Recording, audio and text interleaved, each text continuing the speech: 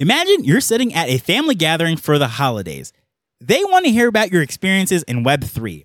Everyone gathers around you to hear about your NFTs. You take out your smartphone.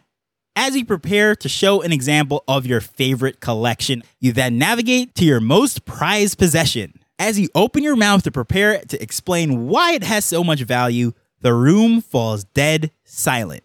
Much to your surprise, the image that has loaded up is XXX rated and not appropriate for the room. Today, we're going to explain how this is possible and why it happened to thousands of NFTs earlier this week.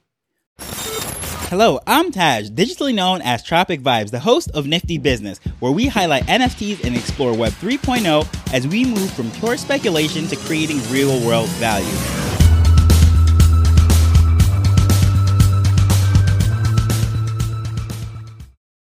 So in case you're wondering why you were seeing headlines about NFTs showing up on Magic Eden with pornographic images and the Big Bang Theory, rather than the image that are supposed to be associated with the NFT itself, it's because there was a technical malfunction that technically was not Magic Eden's fault, but a lot of people were blaming Magic Eden for it.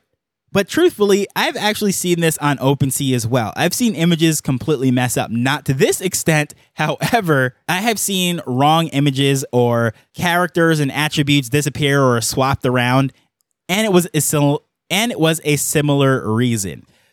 Magic Eden is officially blaming this on a third-party hosting company, which does their caching for the images. And what does that exactly mean?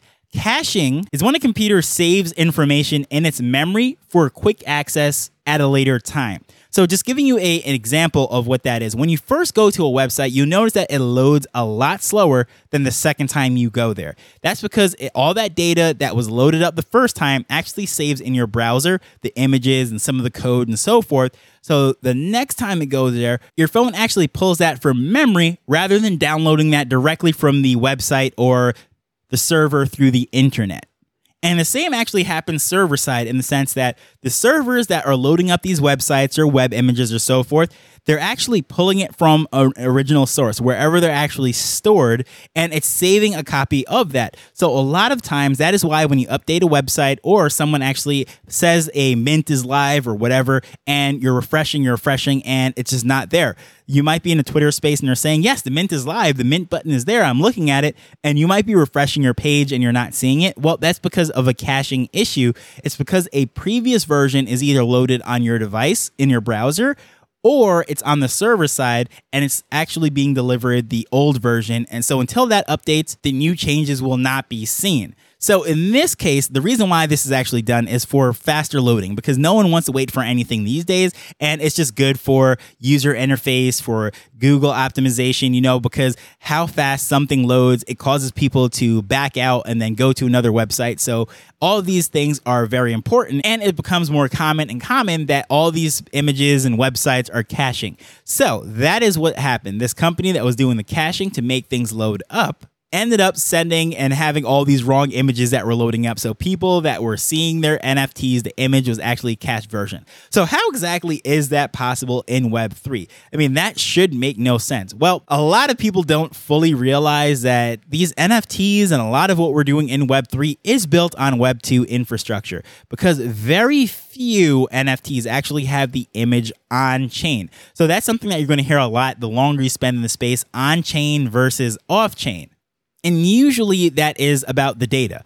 And in the case of the NFT image itself, very few of them, the image is actually on the blockchain. So I'm going to use an example of Ethereum because, again, most of the people that listen to this podcast tend to be Ethereum people. Of course, I love Wax, Solana, Polygon, everything. I'm all over the place, Tezos. I really have no favorites, but as far as the attention right now, it's in Ethereum. So I'm going to use this example as Ethereum. The block size really severely limits the size of the information that you're going to put on the blockchain. So if you want to put some of these images, which could be as much as 5, 10 megabytes, or if it's a video or a sound, it could literally cost millions of dollars to put that information on chain onto the Ethereum blockchain.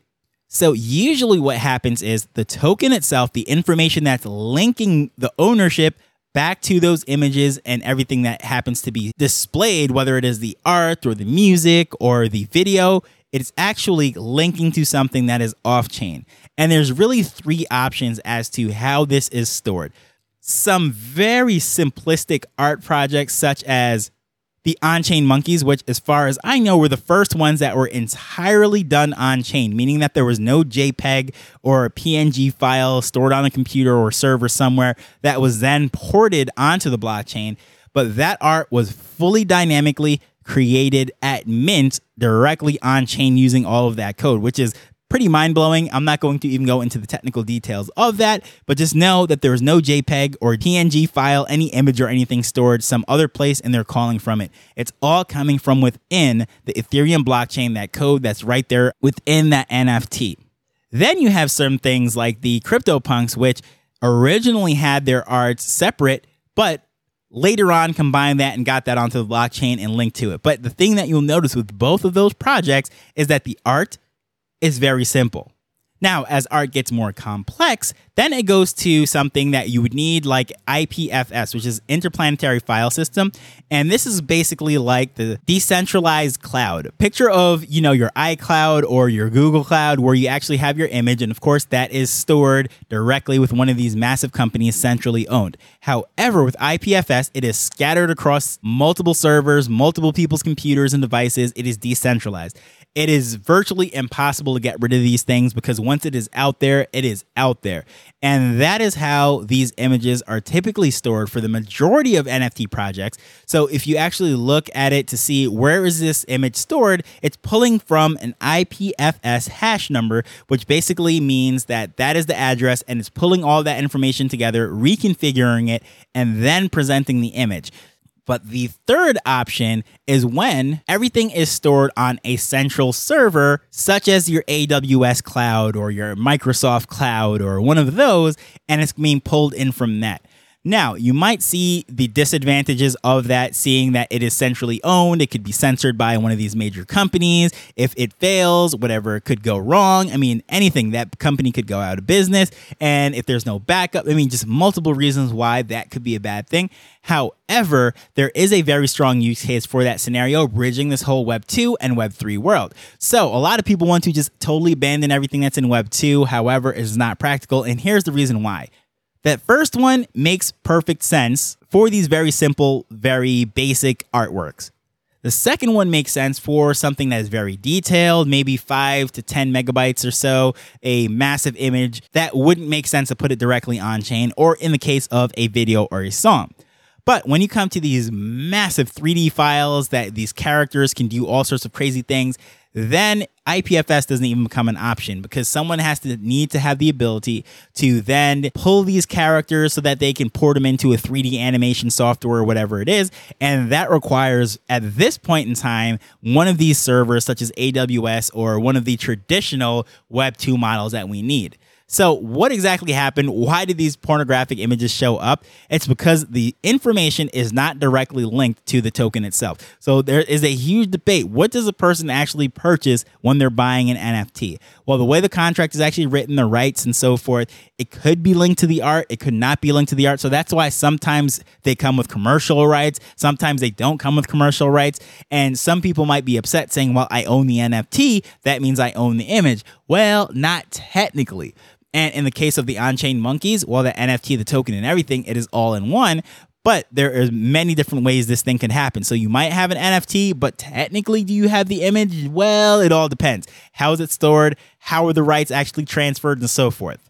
So, of course, it makes things very awkward for that Thanksgiving dinner when you whip out those NFTs to see nude pictures. However, technically, it is not Magic Eden or OpenSea's or any of these platforms' fault, because at the end of the day, they're not the ones storing it. But, of course, their apologies really don't mean much if you're the one who was embarrassed before all of those people. But if you'd love to know where the image for your NFT is stored, I actually have a companion video for this podcast episode because it is so much easier to just see where it is. It is very short, quick, to the point, and it just literally shows you how to get there from OpenSeas to Etherscan and be able to see exactly if the artwork is stored directly on-chain with the token on IPFS or some sort of web server like an AWS using the project's back end. So if you'd like to see that video step by step and actually show you how to do it within a couple minutes, please feel free to check that link in the show notes.